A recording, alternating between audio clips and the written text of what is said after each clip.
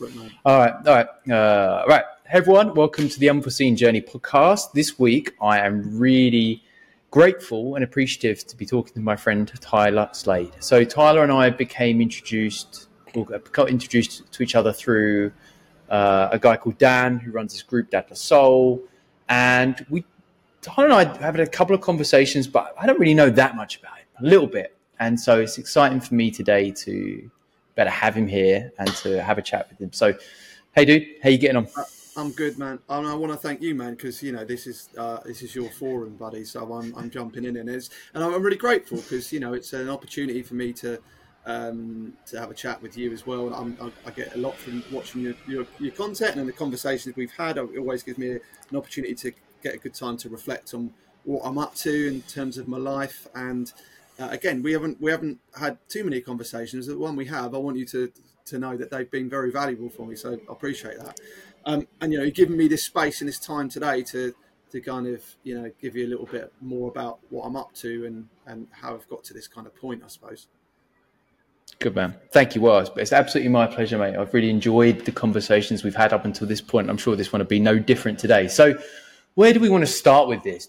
I think it would be good for people to understand where you're at right now and what you do. So start there. What you right? Yeah.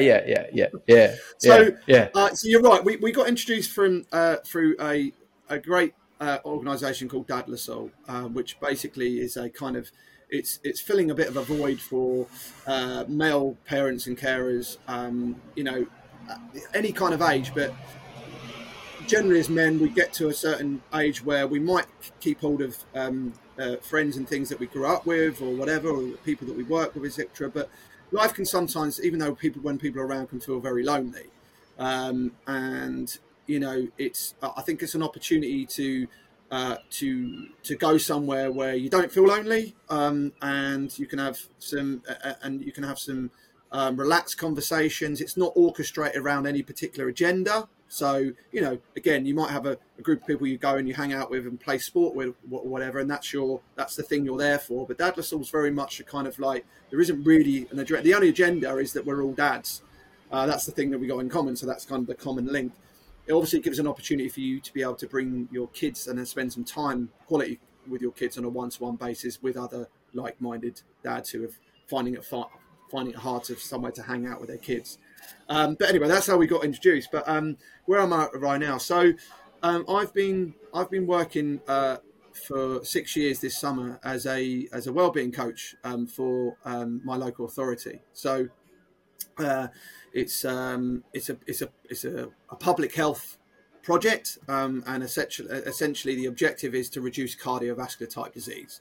So it's got an objective, but what's been really, really interesting and has changed my life in these last 6 years by doing this job is really more about the behavior of us as humans, and using the kind of principles of certain things like exercise, nutrition, habit forming and stuff like that, but really looking at kind of under the bonnet a little bit more, and why is it that how and why is it that people do and don't change.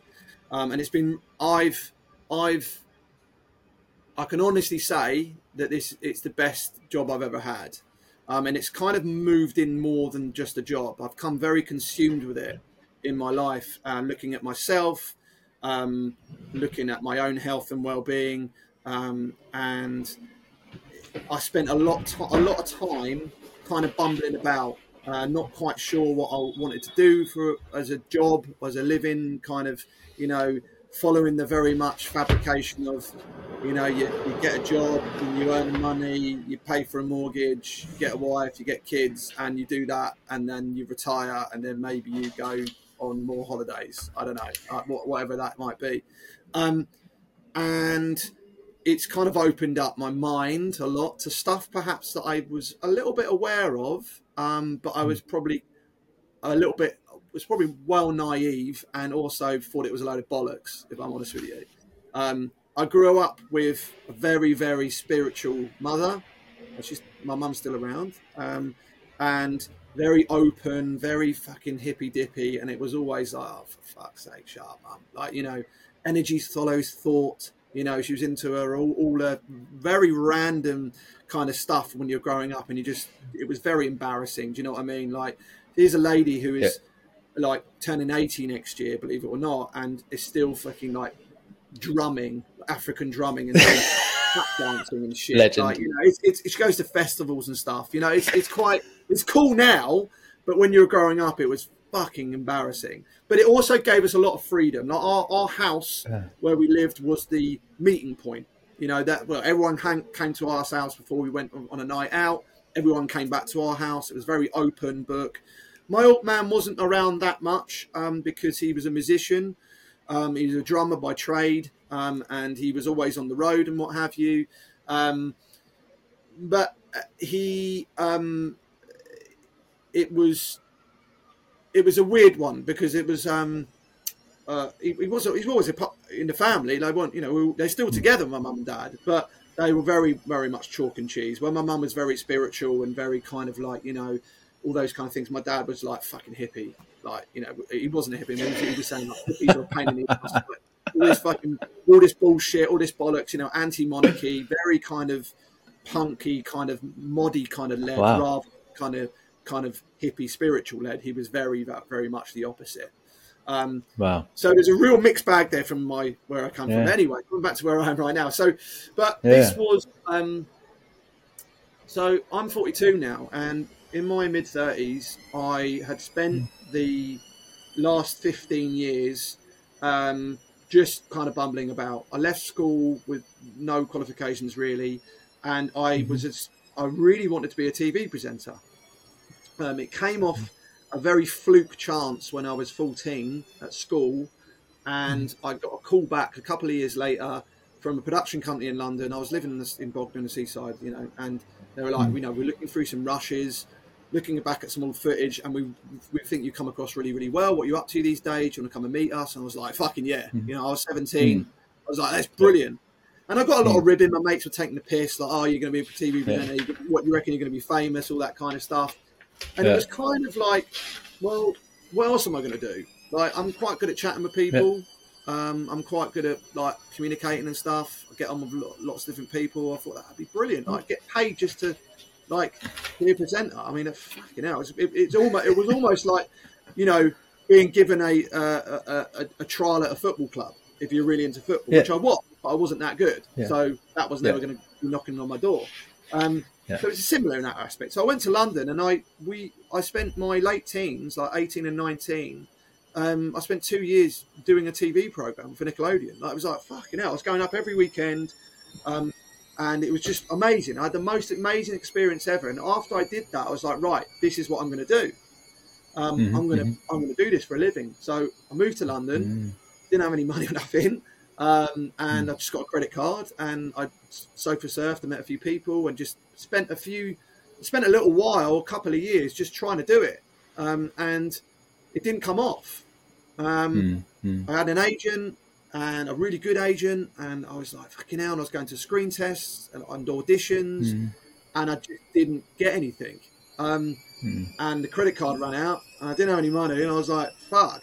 And I wanted to stay in London. I didn't want to go back to Bognor. So I was literally in a pub in Soho in my early 20s, and met some blokes, and they said, oh man, you want to come and work for us at a post-production house? We run film cans around Soho, and we get paid for it, and we get stoned and get pissed. Do you want to join us? I was like, fucking yeah, that sounds great love. Really, are they still going now? I'll sign up to that now. Yeah, a couple of years. But it was a bit meaningless, do you know what I mean? But that was fine, because I'm in London, I'm in Soho, I mean, fucking great, you know. But then, you know, you get to like mid-20s, and you're kind of like, okay, well, where's my career? What the fuck? Where's this going? I don't want to work in post-production. I have no interest in doing this, like, you know, really. And I found I got an interview for a casting agency, a little extras agency. And I rocked up at this tiny little fucking like loft in the middle of Kentish Town. And there was a guy there who was like, yeah, I'll see you in a minute, this lady. And there was just two of them in this office. And there was a few other people sitting around. And I noticed this person sitting down next to me. And they were quite clearly that they were blind. And they were like, oh, I need the loo. And the guy at the desk, the little desk, was like, oh, yeah, it's over there. And I clocked this person, like, fucking, and I was like, shit, and I was like, you're right, mate, I'll give you a hand if you want. I got up and I helped this person, went to the toilet and da-da-da-da. He came back, he was like, oh, thank you, and the guy was like, oh, and then he was like, oh, well, we'll see you now. I was like, okay, so I went into the room, he goes, that was really lovely what you just did there. Do you know, and I'm really sorry we didn't pick that up, and I should have done, because we're casting blind people today. And I was like, hang on a minute, did I think I'm blind? I was really confused. I just turned up to help as an assistant, and they said, you're clearly not blind, you're here for the job. I was like, yeah. And they said, well, okay, well, you know, what do you like? And I clicked with them. You know, where the band start, that obviously what I did was like really nice and da-da-da. And I spent 7 years working for that casting agency. And the lady who... And it went from a team of 3 people, them 2 and me as assistant, to her selling it for a few £1 million as a business. So I went through a transition with them of like building more staff, more films. We ended up doing big films, da-di-da-di-da, with all the extras. And when she sold the company, part of the deal with these new owners were the deal goes through, but you have to give Tyler at least 18 months contract, otherwise I'm not selling. And we talked briefly at the top about that teacher I talked about. That lady there was a person who was very, very influential to me. And her name is Alenka. She still is a casting director in London. She obviously sold the company that's now merged with other companies and is the biggest casting agency in the country. But again, that was still a job that I just stumbled into. And then when I was in my late 20s, I met me and my wife now have been together for some years, and we wanted to go down. We wanted to start a family, and I didn't want to live in London, and so we reverted to the seaside, like you do, back to Brighton. And I was travelling for about a year into London doing this job, and it was too much. And I was like, I can't do this, and I'm, you know, so I need to find something in Brighton. And at that point, I blagged another job as a project manager in digital marketing, and I spent 4 years very, very unwell, very, very miserable. Okay. It wasn't for me, but it was paying the bills. We just got married. We're thinking about having kids. We need to get a mortgage. We need to have something permanent. And I spent I got to my mid-30s and I just had I blew out, Glenn. I was fucking depressed, mate. Like, you know, I was, and it's like, this shit's real. It happens for lots of people, but I didn't have anything that was like massively triggering in terms of trauma or anything like that. But it was just, I was going every day to a job which I absolutely felt sick in my gut, and I wanted to pull a sickie every single fucking day. And it got so bad, I was like, I cried for help, and I went, and my boy was my eldest now, who's 9, was 2 at the time, and I just fucked off. And I went missing for 2.5, 3 days, and got totally obliterated out of my brain.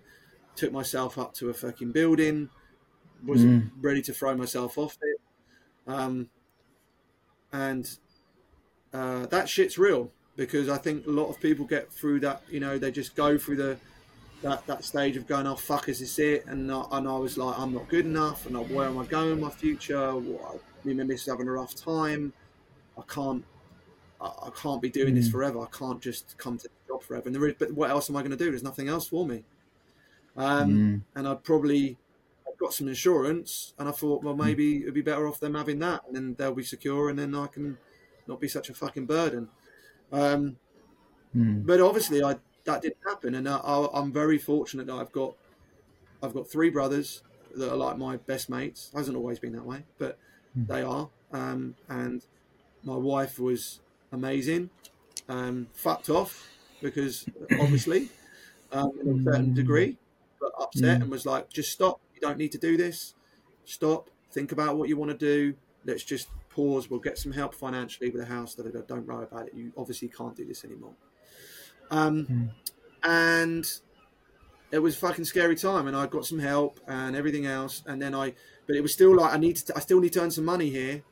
And I got a job with these guys again in marketing, because I just needed to pay the bills. I spent a year there, did quite well, and then suddenly out of the blue they just told me to leave, and it was like, what the fuck? Oh my god! And I was just shit. And I didn't want to wobble. I didn't want to go and do another AWOL, but I just seriously said, what the fuck am I going to do for a living? What am I? What do I do? And my wife's like, well, what do you want to do? I'm like, babe, like, I don't know. I'm 35 years old. Like, I don't know what fucking, I'll be a footballer, yeah? Like, you know, go on, dream on, you know? And I was thinking, like, maybe I can go back to the TV presenting. I'm good at that. But there was a huge, big fear of that because I hadn't made it. Why the fuck, if I didn't make it when I had no responsibilities, how the hell am I going to make it when I have all these responsibilities? So that wasn't really an option for me, to be honest. It was a burning desire, but it wasn't like, I can't, the fear factor of doing it was too large. It's a failure. And then it was like, okay, what are you really good at? Really, what do you want? What do you want out of life? What are you really good at? I don't know. And I just kind of brainstormed. I wrote lots of stuff down. I was like, well, I like connecting with people. I've gone through some shit. I'd like to help people out to show them there is a way out of this. If I can do this, and you know, I'd really like to give back to people. I'd like to be a voice. I'd like to get up every day and really enjoy and get excited about stuff. Jesus, where's the job for that? And we had some friends at the time who was in our NCT group, and she said to me, "Why don't you look at your local authority?" And I thought, really? I don't want to go and work for the council. Jesus Christ. Quite naive, you know, to be fair. And then I thought, well, actually, you know, it's a public service. You're actually working for the people. And I thought, actually, that's quite appealing in a way, actually, but depending on what job it is. And then this role come up as a wellbeing coach, and I thought, wow, that looks good. Like, what do I have to do here? I just have to go and meet people and like speak to them and try and help them get a little bit better. I thought, fuck me, what, you know, 20% admin? Fucking yes, please. You know, no time on a computer. Oh, great. And I've been doing it 6 years, and I've been absorbing people, training, opportunities, absorb, and I've been relishing it. Some of it's been a bit mundane, but I've been like, in the whole, I've been like, I love this, and I've seen people change their lives. I've seen thousands of people. I don't have long with people. I have like, you know, 5-6 sessions with someone over the course of a few months, but I'm seeing learning techniques, how to speak to people, engage with people, listen to people, pick up on things, and all that kind of stuff. And I'm seeing people change right in front of me, and I'm changing too. And for the last 18 months, a year and a half, I've been like, I really like this job, but I want more. I want to do more with people, and I want to do it on my terms. Because obviously there's still this hanging thing of like, oh, I have to make sure that I check this, and you've got to check that and run through that person. And it can get a little bit like, oh, what a load of bollocks. Can we just get on with it? And I've been doing this thing on the side. It came through COVID, a typical thing, isn't it? People with COVID. But I looked at COVID as an opportunity to have some space, because it was like, you know, we're on top of each other here. And the only space I could find that wasn't going to encroach with my family was very early in the morning. So I used to set my alarm, and I'd get up and I'd go out into the back of the garden, do some exercises on my own, or run down to the beach. And then one day I was like, I'd seen a few people on Instagram and stuff jump into the water, and I thought, fuck it, I'm going to do that. I don't really go in the sea. And I went in, and it was like, wow, this is wicked. Like, it was really like adrenaline rush. I was like, I'm going to do this again. So I set myself a little bit of like a task, a goal of like going once a month, you know, go the last Sunday of the month. And then I got, you know, I'm going to go every week. And then I've built this repetition up. And then this guy turned up on Worthing Seafront with a sauna, and my missus bought me a ticket. Like, you can buy vouchers. And I went in, and I was like, wow, this is wicked, like hot sauna. I'd only been in saunas like on an anniversary at like a posh hotel. I hadn't really, you know, I've seen saunas as like this kind of yummy mummy thing, you know, it's not really part of a regime of any kind. And it was like, it was nice, but it gets a bit hot, and then it's like a bit like whatever. But I went in the sauna, and then I went in the sea. And I was like, fuck, you know. And I went back in the sauna, and went back in the sea again. And I started doing this little this like 5 minutes, 15 minutes. And I literally come away from it. I've never been one that's been massive into drugs or anything like that. But I've been off my head. And I was fucking off my head, man. And I was like, mate, this is like, I'm like, whoa, my whole body's feeling lush. I've got this like nice little glow. And I was like, other people have got to experience this. This is mental. This is wicked. And I was trying to convince people, like, they're like, mate, you're mad, man. What the fuck am I want to go and see in a box on the beach for? What the talk are you talking about? But I managed to convince a few people. And then I saw them go, Jesus, yeah, this is wicked. And I built up momentum with this. And started getting really friendly with Dave, who owns the sauna, and was saying, listen, if I block book something, can I get enough people? Can I do that? Can you give me a discount? Whatever, work with him. So yeah, of course. So build up tractions, and I've now probably taken 40 different individuals into seeing the sauna as an experience. I've run a couple of seasons where, when I call seasons, I get people to commit to 6 sessions over 12 weeks, and we go every other Friday.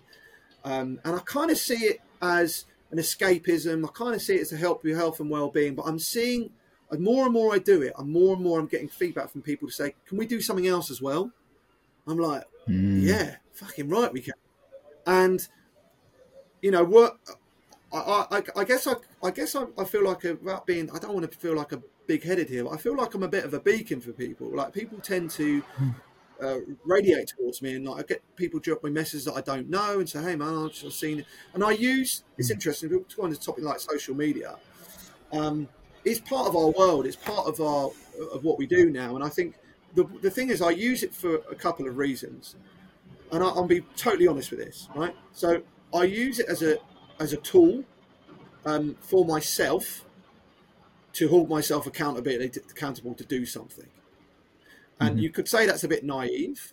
Not naive. You could say that's the wrong word. You could say that's a bit, maybe it's naive. Maybe it's a bit sad. It's like, well, why do you have to film yourself? Why can't you just do it? Well, because it shows me that I have done it, and I know a warped way that is. So I use it as a bit of a tool of an accountability to do something. I also am aware that it's a massive tool to show people what I'm doing and build traction for myself, to earn a living from something I enjoy and others could enjoy, and ultimately it could help people using all the skills I've used in this last 6 years, helping people change their behaviors and their mindsets and their regimes and habits and routines and all those kind of things. And I kind of see this merging. I'm like, wow, okay, there's an opportunity here. But then I feel it's quite, I also use it in a way to show off. And I'm being honest about that. I show off, I can boast. The most things I boast about, if I'm honest with you, is my kids. And again, it's a bit of a weird one, because why would you need to do that? I'm proud. I'm proud of them. I'm proud of how they're doing certain things. And I want to show people that it's okay to be proud and to show that the wins of certain things. Now, again, you could look at, I understand that people could look at that and kind of say, that's a bit fucking vain. Again, why are you using a platform to do that? And again, my underbelly message of this is, if I'm totally honest, is because I want people to feel the same. I want people to be proud about themselves. I want people to help themselves out. I want people to hold themselves accountable. I want people to know that it isn't just, they're not stuck, that they don't have to take themselves to the extreme where they're going up and thinking about fucking ending their lives. Fuck that, man. Like, come on, you're worth it. And if you have to fucking use a platform to help yourself, reflect yourself doing that, then fuck it, use it. I also get lots of things from it. I mean, I see lots of inspirational quotes, and I like lots of interesting talks and interesting people and different points of view. And I nick some of those things. I think, yeah, that resonates with me. I fucking use that. But it is a weird one. It's very weird, but it's also quite obviously a way to market yourself. Like, how else in the fuck am I going to let people know that I exist? When I was doing the TV presenting, I had VHSs and I'd knock on doors. But so what am I going to do? I'm going to knock on all the doors and try and find where people live and ask them if they want help with their well-being and health. What the I mean, ludicrous. So this is somewhere where people will show an interest to something. because they're following it or whatever. They're, their algorithm is picking it up, and it's a way to show them who you are, what you're doing, and if they want to make a move, maybe. It's amazing. And so I'm now in this like vision of like I'm getting excited, Glenn. I'm like, fucking yes, man. I wanna do something every single Friday night. I wanna give another option to the cultural thing that place we live in. With most people, what they do to relax or decompress from their stress.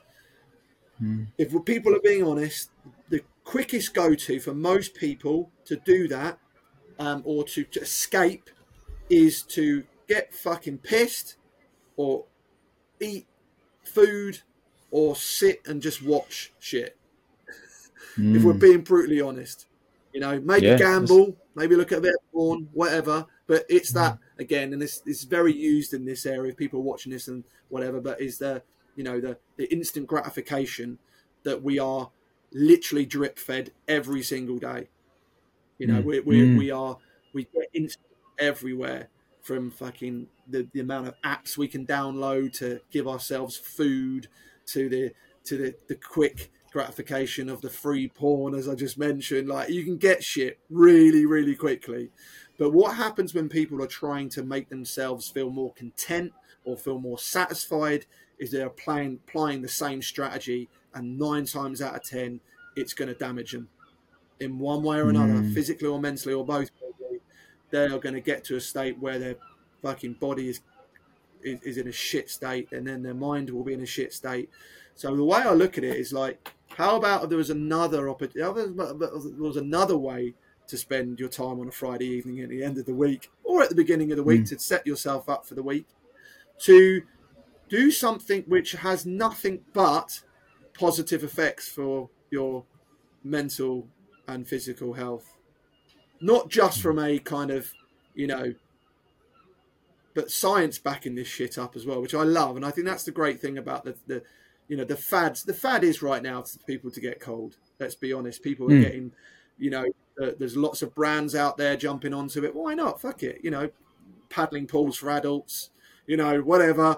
But the thing is with this fad is there is some rock solid, in my opinion, and I think we'll see more and more of this emerge, actual evidence that this shit helps you from a mental perspective. Very much like exercise. Same principle.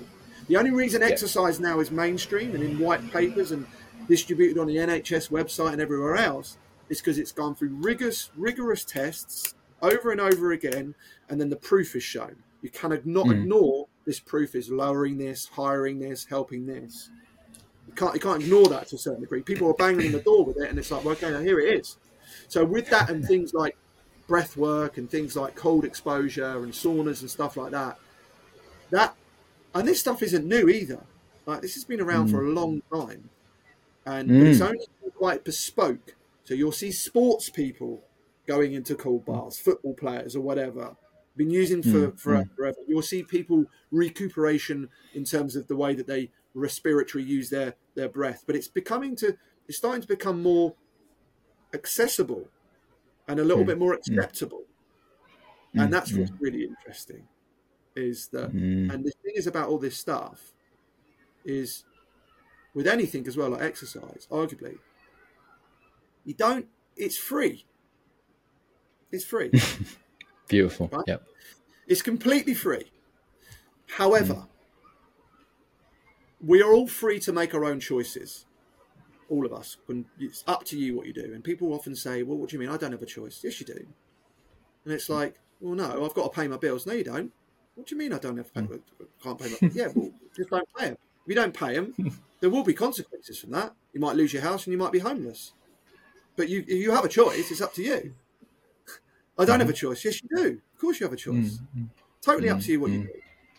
However, we have all the, and you talk a lot about this, which I resonate loads with, this consumable and this kind of, this is the way it is. The belief system, culture, the structure, everything will set you up to say, well, it's this way, and if it's a different way, then no. And so it's, but But I feel what people require is they require some accountability.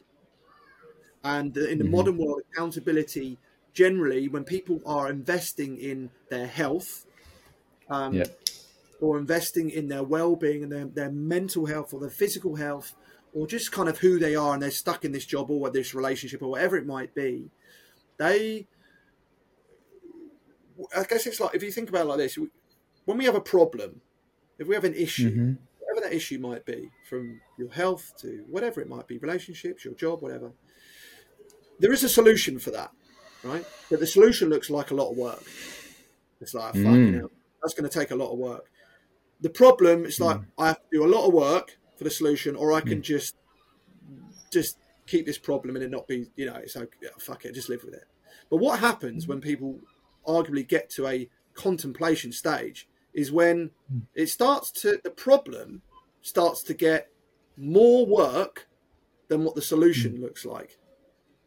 Yeah. So health, it's okay. I'm all right. I've got a few pounds on me. It's not a problem. Whatever. I'll be fine.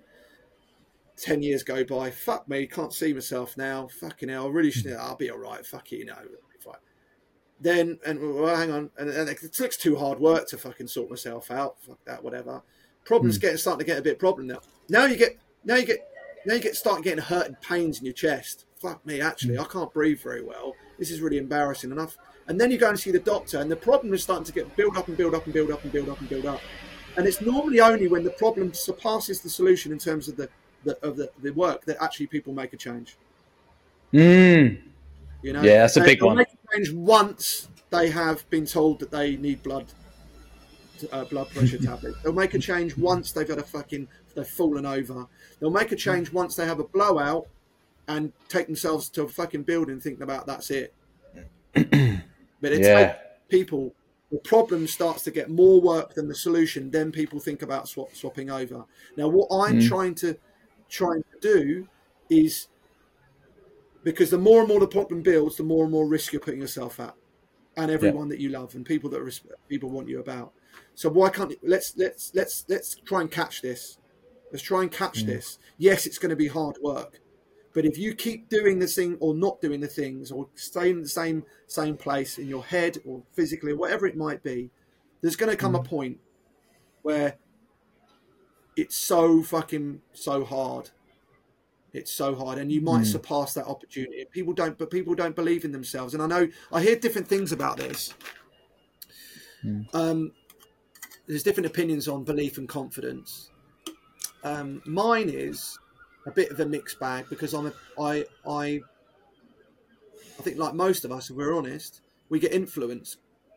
We're influenced by people that we see, things that we hear, and we're like, have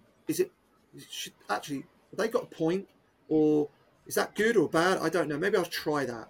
And we're very, very influenced, and we compare, and we look at people and go, oh, maybe I should do it like they're doing it. And there could be some good stuff there.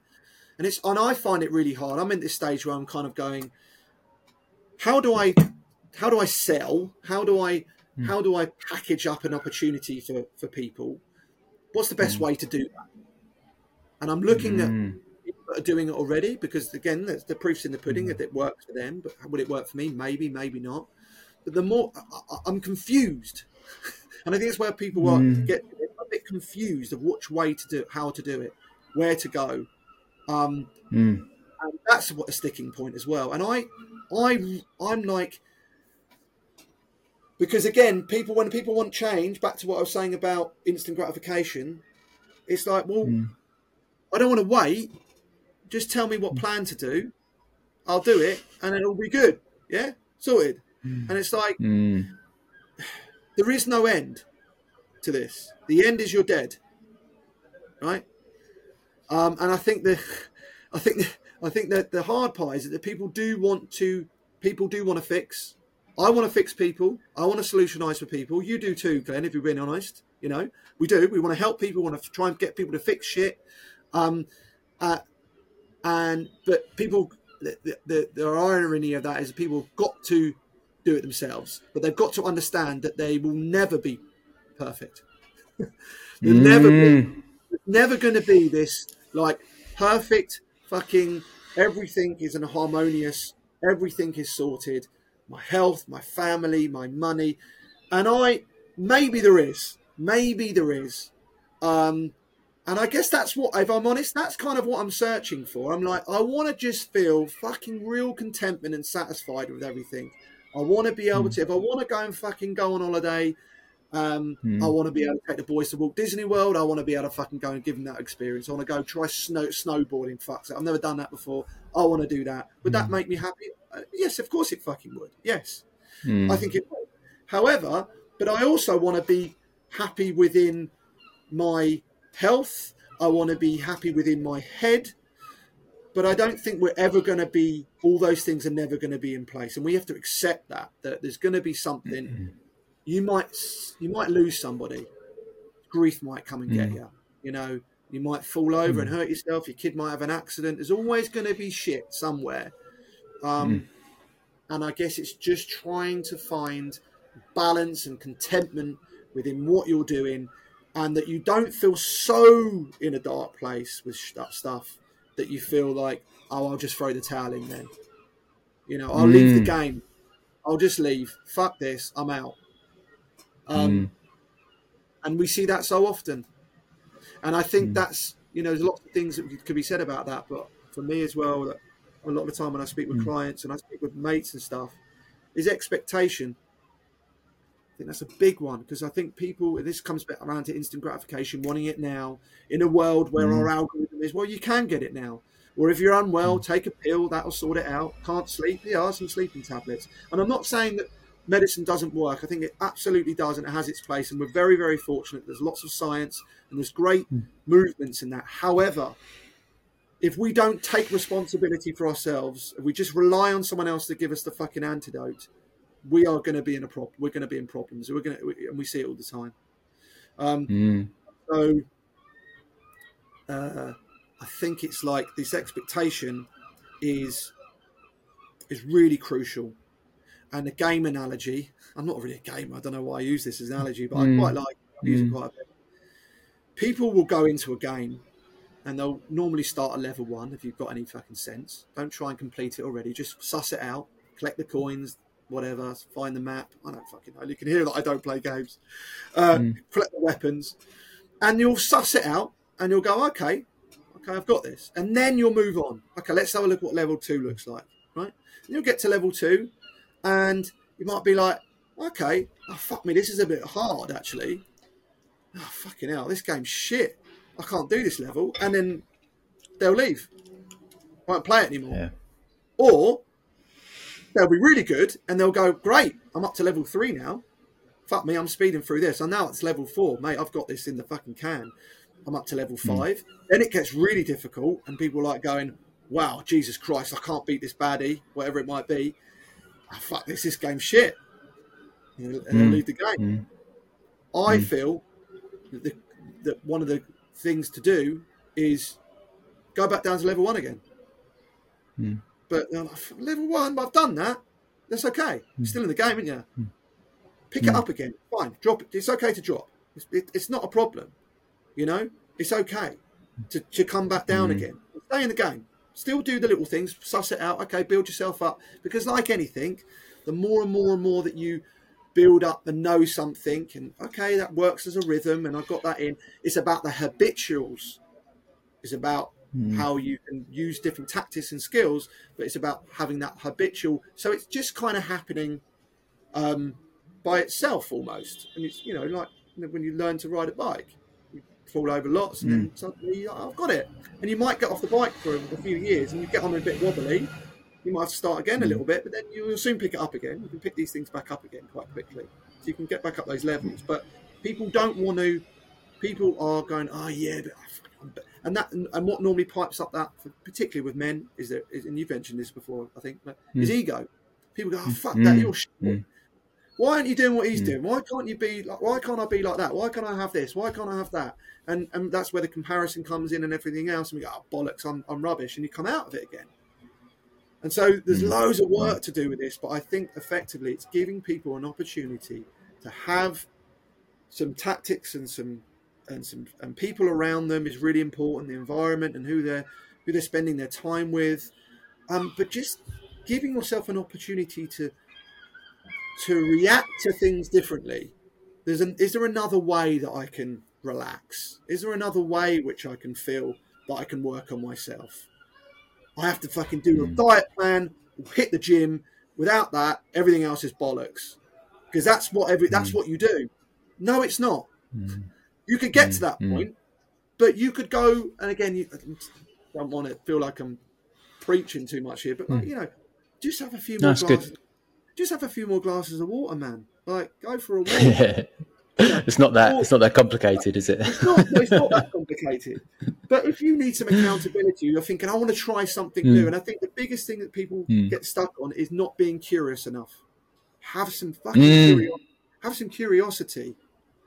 Be a little bit, I'm using my mum here. This is what she used to say to us a lot when we were younger. Be open-minded. What the fuck are you going? Open-minded? Oh, Mum, stop being a hippie. I now get it. I totally get it. I feel like you're just basically transcending towards just becoming your mum pretty much in your journey, mate. And I think the sooner you stop resisting that, the better you're going to be, right? This is the journey you're on. I can see you're a wellness. She'll probably listen to this, and I'm bigging her up. She has her faults, massively. Her guilt trip is horrendous. She makes you feel so guilty. She doesn't mean that. I think she wants to spend time with you, but I think most mothers do. And my dad as well. I don't want to leave my dad out of this. My dad is I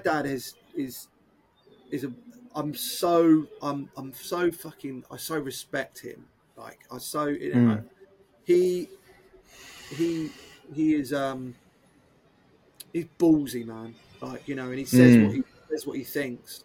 And probably not always right, but he's got a voice. And I fucking love that in him. I wish he could feel that he could start to enjoy things a little bit more, though, if I'm honest. I think his tinted has become very influenced again by all the shit that happens around us, the fucking politics and the environment and all these really shitty things that are happening in the world. But there is also some really good stuff happening too. There is some good stuff. There's some good people out there, some good souls, and some good. But the experiences rub off on us. If we've been tainted a lot, if we've been knocked down, if we haven't lived up to our expectations, here's a man who is like arguably one of the best drummers in this part of the country, if not the fucking UK, when he was growing up. He was on tour as a kid from 14, 15 years old. He played with everyone that you would fucking know is famous these days still. But he was never able to establish himself in terms of it being a retirement for him so he could sit back and enjoy all the good work he did. He struggled financially. And he's resentful for that, I think. And again, I'm sure he'll listen to this. And I fucking love you, Dad, so, so much. I want you to be happy, dude. Like, stop fucking being so influenced by the knobheads and do some and be around people that can make you feel good. And I think this is coming back, interestingly, to what I'm trying to do. I'm trying to give people an opportunity now to do something that's going to help them. Be around people that also are doing the same thing. Try something different. Give yourself an opportunity to use a different tactic on decompressing from your stress or whatever it might be, and know that you can enjoy things and know that you can build your resilience up to the shit that is inevitable. Unfortunately, my friend, shit's going to happen, and we can get swallowed by that shit and tread in it and let it carry us on, or we can kind of go, you know what? It's happened and I'm good because I've still got things that I'm content about, and a lot of that, again, about saying is about being in the moment, isn't it? People don't be in the moment, feel it, hear it, touch it, smell it, like, fuck me. And I think the only time when people, like, a lot of time we feel like we're in the moment, I'm in the moment, I'm looking through things. It's like, yeah, but you're not doing anything. That's doing it for you. Yeah. It's crazy when you start seeing it. Same with the food, same whatever it might be. The same with your it's controlling you. You need to Yeah. control it. And I'm not being. I don't want to be preacher here about bad food and stuff, mate. If you want a fucking burger, if you want to have a few beers, then enjoy it and have them. But have them because you want them. You like them. Don't have them because you feel like you need them or you have to have them. Otherwise, it's Yeah. rubbish. It's that thing, isn't it? It becomes, all these things become a compensatory mechanism for a lot of people. And you kind of like, look, I fucking love a burger. I love these things, but it's when you become dependent upon those things to make yourself feel more whole, or drink and drugs to numb yourself away from the fact that you don't feel whole. I think that's when the problems arise with us.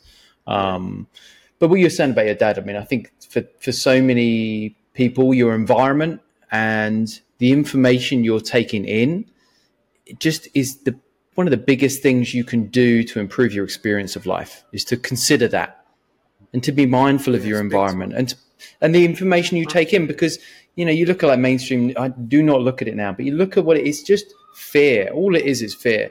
And so I think we can do the work individually, but if you're surrounded by all these things which are working against that, it's really, really tough, really tough.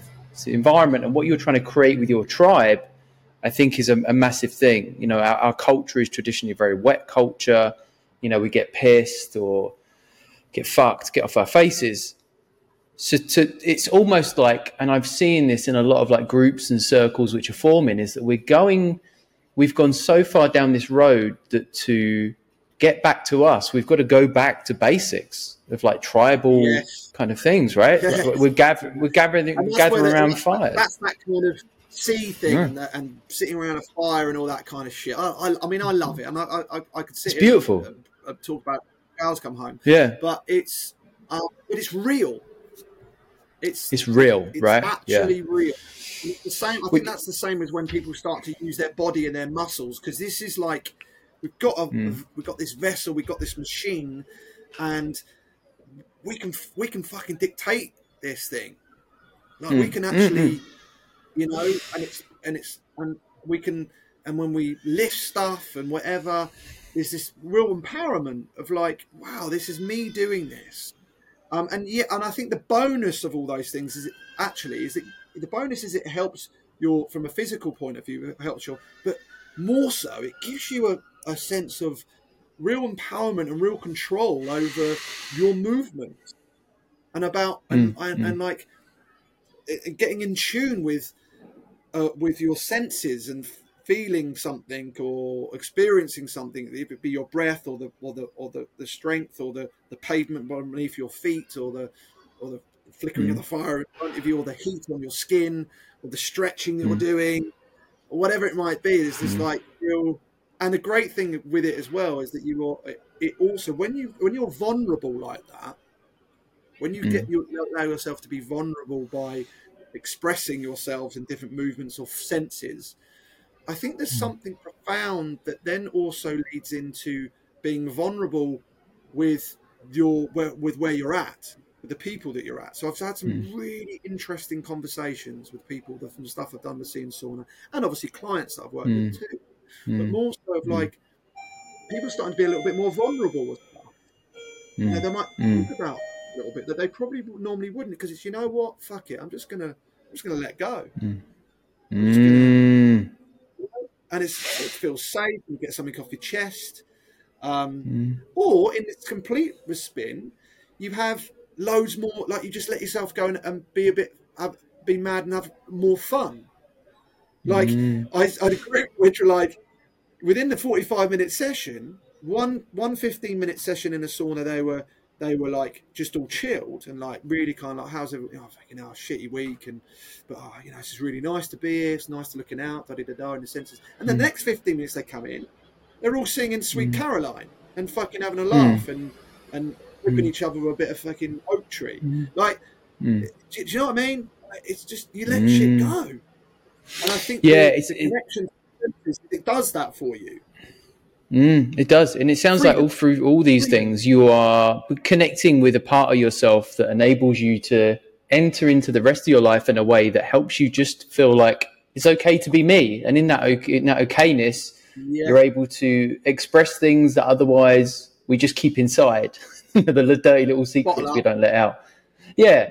I think in all of this, what you were doing, even, any physical stuff as well, there's the connection with the body. And I think there's also something you've spoken about so much, I agree with, is the age of comfort we live within. Everyone's so fucking comfortable that to expose your body through exercise or what you do to discomfort is a massive skill. It's a massive attribute that helps people to firstly understand that, well, discomfort is a part of life. And secondly, to achieve anything in life of value, discomfort has to be met head on. Yes, and nowhere do I think we get exposed to that more so than through physical expression, physical activities. And I don't know, I think about this a lot about, why are you able to do what you would do, and why am I able to create, routine and discipline? And I think it's just because, others can't. I think it's just because we've embraced the nature of things being hard and that they should be, and that is life. And I think that big moments as well, Glenn. Again, I think that's what I was saying about the problem and the solution and the problem. I think we've had our dial has dialed up so much. We've had, and again, I don't want this to be like, oh, me, and because lots of people ignore the problem. They're like, oh, fucking spare it. Like, it kind of exactly what you're saying. Oh, no.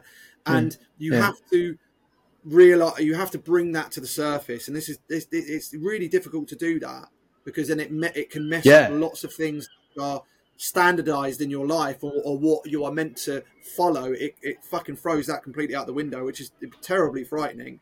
But it's and that uncomfortableness, it is about the physical, but again, what I always feel like as well is that you've got to get uncomfortable with your mind. You've got to get uncomfortable with.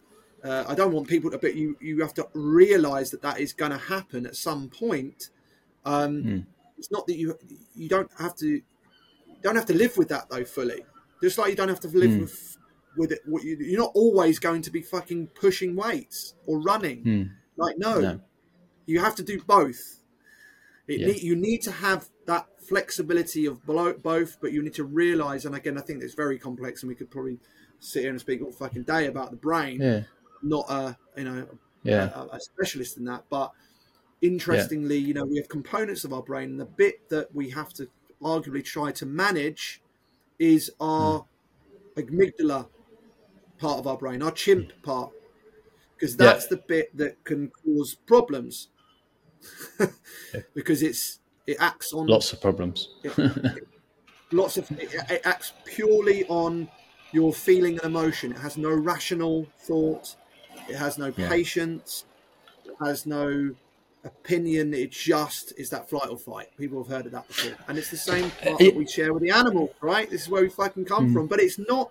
You have loads more to you, and it's managing and talking to yourself and going, okay. It's not ignoring your feelings.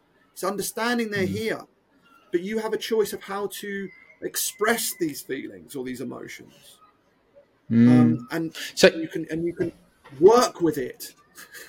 Yeah, I appreciate that. So one thing you said earlier, which I really connect with as well, is this idea that people won't do anything until the pain of staying as they are is greater than the pain of changing.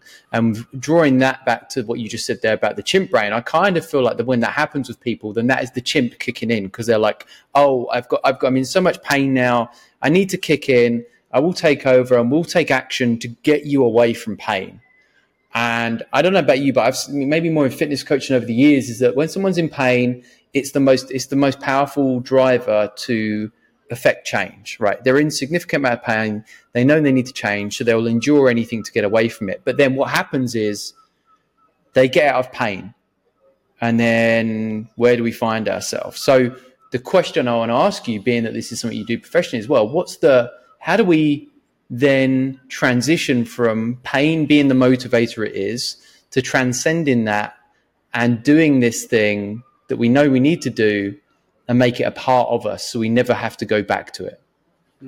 Great question. I think you have to arguably accept that you're always going to have some pain.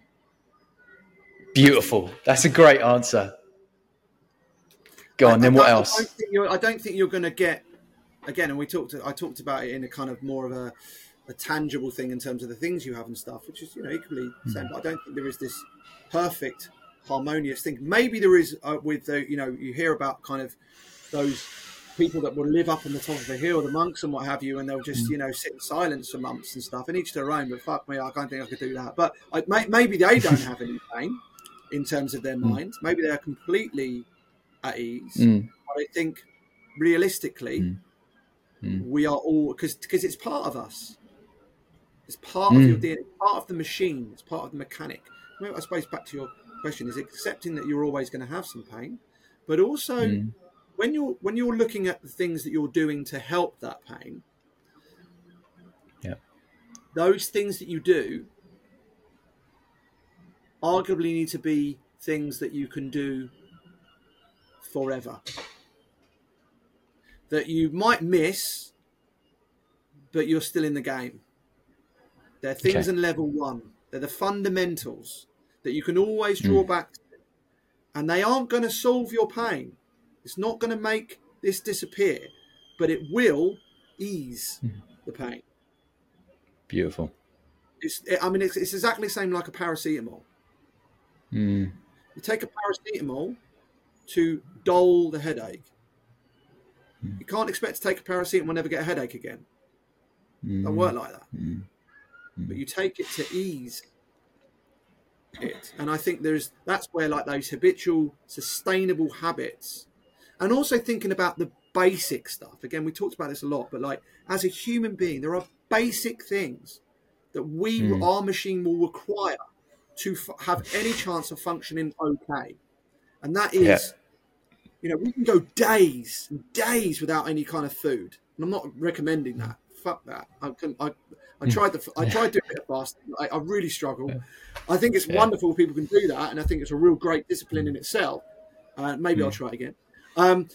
But water, you will die. You will die if you don't drink this stuff for an amount of time. Your machine's kaput.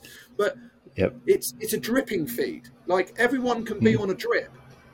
Again, God forbid, when someone goes into the hospital, one of the first things they do is they look at their stats and they will put them on a drip. They won't sit there and flood them. They'll go drip, drip, drip. But we can all do that. All that is a habit.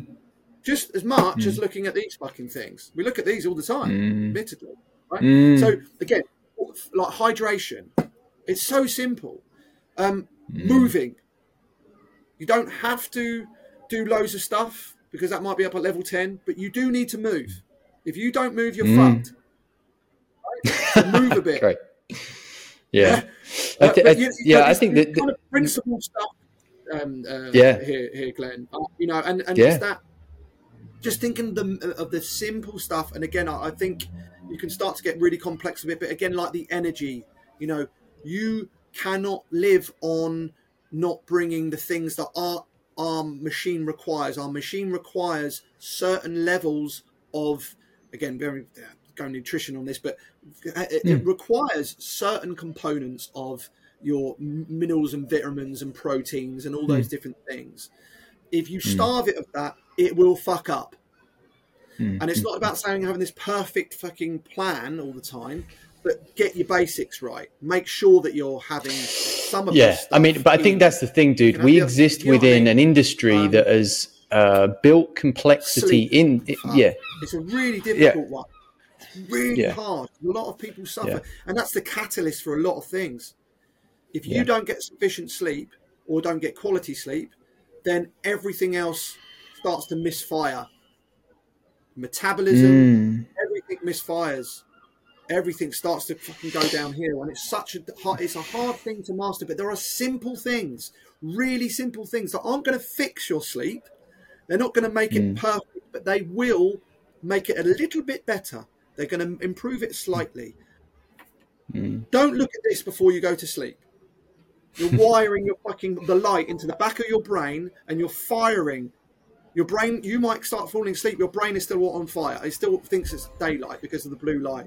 So a simple thing like trying to practice and it's hard, but it's doable, you know? And then once you've got that fundamentals in level 1, okay, I've got these now. Let me see if I can level up.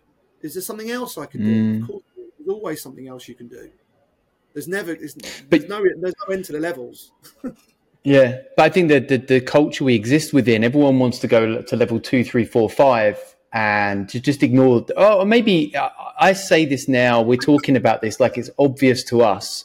It is obvious maybe to us, it isn't. We're in it, though, Glenn. Yeah, we're in it, right? So I know, and that's the thing. I kind of think now is that the circles I speak within, it's always obvious, but then to other people, it's not so obvious. But when you lay it out for them and say, look, the principles of operating the human machine are not that complex, and like everything's been monetized and commoditized, so that we're made to think we've got to drink bougie water, we've got to have organic food every meal, we've got to do some elaborate kind of fitness program that costs a shit ton of money, and really in truth it's not that fucking hard. It doesn't need to be that complex. And if we can try and continue to force that, push that message out of like, if you just hydrate, if you move in a way that makes you feel good, if you nourish your body, all right, nutrition's nutrition's almost like the religion now. It's insane. If you sleep, you're going to be pretty fucking good.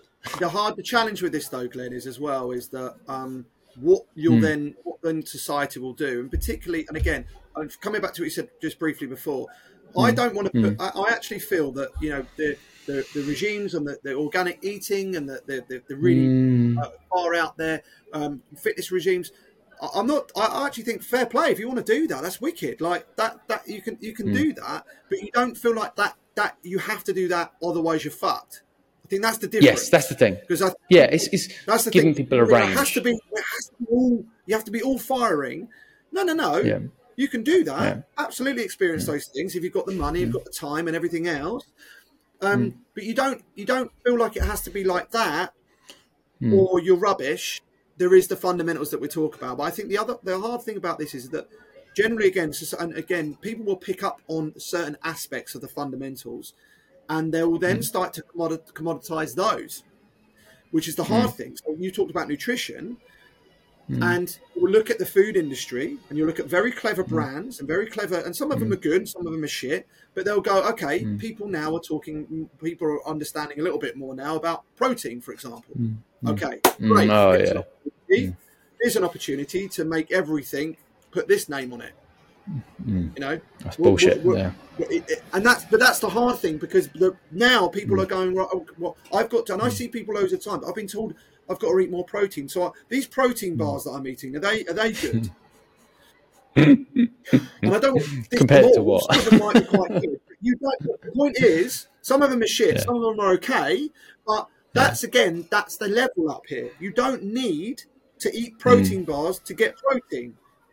Be more fundamental than that. But then, this is the consumer world, and again, I don't want to misjudge this. We can go loads of different places with this, because there is some really fantastic products that will have fucking everything in there you need. Like, wow, look, it's got all these different things, all these different commodities, this different stuff, and yes, that will enhance you probably from a certain degree. It's definitely gonna, but you don't have to be doing all that to be okay and be living. You can do that. Yeah, I think that's it, man. You want, but you could. But if you just think about the baseline, but we're sold the idea to a certain degree that unless you have this, you're in trouble. You're not gonna have as much as everyone else unless you do this. That's the nature of the society, though. To kind of that's the thing we're fighting against, is that capitalist machine, I guess, which sounds really grandiose. But yeah, I think essentially if you can help people learn to just understand if they drink a bit more water, nourish their bodies, move in a way that feels good, get sufficient sleep, and I think through particularly the body part, which we've spoken about, to expose themselves to physical challenges. I think those are the things, because the sea and sauna and stuff like that. That's a mind challenge, and that's a beautiful thing to expose ourselves to. It's a beautiful thing. There's so much more here, but I guess I'm That's a good intrigued. I guess I'm kind of like, my next move with this, if I'm honest with you, is like, I've been thinking about this, and again, I want to be very transparent with anyone who's going to engage with me, and I'm saying like to them, like, listen, I want to have my livelihood, to pay my mortgage and give my kids experiences from a financial perspective, and this is where I have a bit of challenge. This is my personal biggest challenge. I think you know this anyway, but is the money side of things. But is I want to tell people, like, because I get scared of like thinking like, wow, they just, why would they fucking pay me to do these experiences? Why would they do that? And I have to try to get over that, because they either will or they won't. And I want to be honest and say, listen, I'm going to make money out of this because I want it to be my living. Just like you go and fix cars or build roofs or fix roofs, I want to help people like you feel better. And so it's a cost, but I do find that difficult because I've never done it before. I've never been self-employed before. The only time I ever earned money for myself, not working for somebody else, was when I did TV, and that didn't work out for me. Yeah, so that's the hard. You got that memory bank of that experience. So that's a tough one. But I have every faith in you making that jump, and I think I would encourage you to consider this through the lens of knowing that if someone was going to do it by themselves, they would have fucking done it in the first place, and they haven't done it. But what people do, I believe, get from what you're offering is the tribe, is the accountability, is something that is unique and provides a great amount of value that is otherwise missing in our lives. And so I think if you can anchor into that, it's not just what you're giving them long term, but it's in the short term experiences of that. But long term, the knowing they have in themselves through what you offer and what you will continue to expand into, I've no doubt, will change that person's life in a dramatic way that is worth a fuck ton of money. So I want it to have a rippling effect to people. I want people to be able to kind of take an experience or an opportunity to do something different, and if it to be like a ripple and go, wow, if I can do that, what else could I do? If I can and the thing that excites, and I think the thing that excites, it's amazing. Yeah, and it excites me in all of this and what I do, because I think the ripple effect also goes into the impact you will have on that person and their children, because the lessons you impart on these people that come into you now, they will become part of their own identity. And so if they don't have children, or if they do have children, that part of their identity then gets pushed. So you have, it is grand, but it is. That's why we're doing it. It's to help people feel how we feel. So, but I underline that. I want people to feel the same, exactly for me. That's why I do what I do. I want people to feel that, because I can feel like a lot of people are in pain. And if they just did maybe this, they would feel less pain. I think that's the beautiful thing. Less pain, Glenn. It's the less pain. Yeah. Unfortunately, we're not going to lose some of that, right? We have to accept it's going to be shit. But life is an experience that anchors to pain being the thing that helps us grow. I don't know. It's weird. We've covered a lot. We've covered a lot of ground. I'm someone who Let's wrap that up there, I think. No, but I think maybe, I mean, if there's the opportunity to do another one, I think there's so much more I'd want to talk to you about in terms of change, behavior change, even like just what you do professionally now. And I think to continue to explore the idea of comfort and pain and all those kind of things, I think are such big topics we could speak about. But I appreciate, dude, the first half of that was just you talking, and that was beautiful, because I think that's going to be, but but that's people want to hear your story. And what I love is how open you've been about the fact that it's similar to me in a way. You've had this moment of pulling apart of your identity, this questioning, this low point. And I think it's, I'm sure that experience will stay with you forever, but to be where you are now as a result of that is an incredible thing. Yeah, and it's all these things, and everyone will have their own challenges and battles, and they'll continue until we pass, right? But it's just, it's trying to live in the moment a little bit more, trying to be a little bit more content with what you're doing, and believing in your authenticity, on all those fancy words that we use. But it's ultimately just being a little bit, just being a little bit better of everything. That sounds really kind of. That's the one. Feeling a little bit better of everything, man. Like at the end of the day, if you can take a little, take a little bit off the pressure on something, then it's got to be good, right? It's got to be good. Exactly. You can deal with things a little bit better. That's going to help you. But life is very, very complicated, and so it should fucking be. Yeah, exactly, man. All right, cool. Right, how can people get hold of you? I'm very basic. I literally just keep. At the moment, I know that I probably need to do more, but I literally just on Instagram, and it's just Tyler Slade, health, well-being. Okay, that's it. I'll put it in the notes for the show, and then let's maybe arrange another time to catch up again, because there's so much in this conversation that I think we can continue with, and I enjoyed it. It's lovely to speak to someone who's on a similar vibe, similar wavelength. That's always enjoyable. So, thank you for giving me the floor, mate. I appreciate it. I was very much in my flow. As you can see, I'm very passionate about this shit now. So I'm like, once I get going, I'm like, oh, Jesus, when's he going to reel it in? Man. But it's good. I've got to go with it. No, it's good. I got a lot from it, and I'm sure other people will. So thank you, man. Right, I'm just going to stop recording.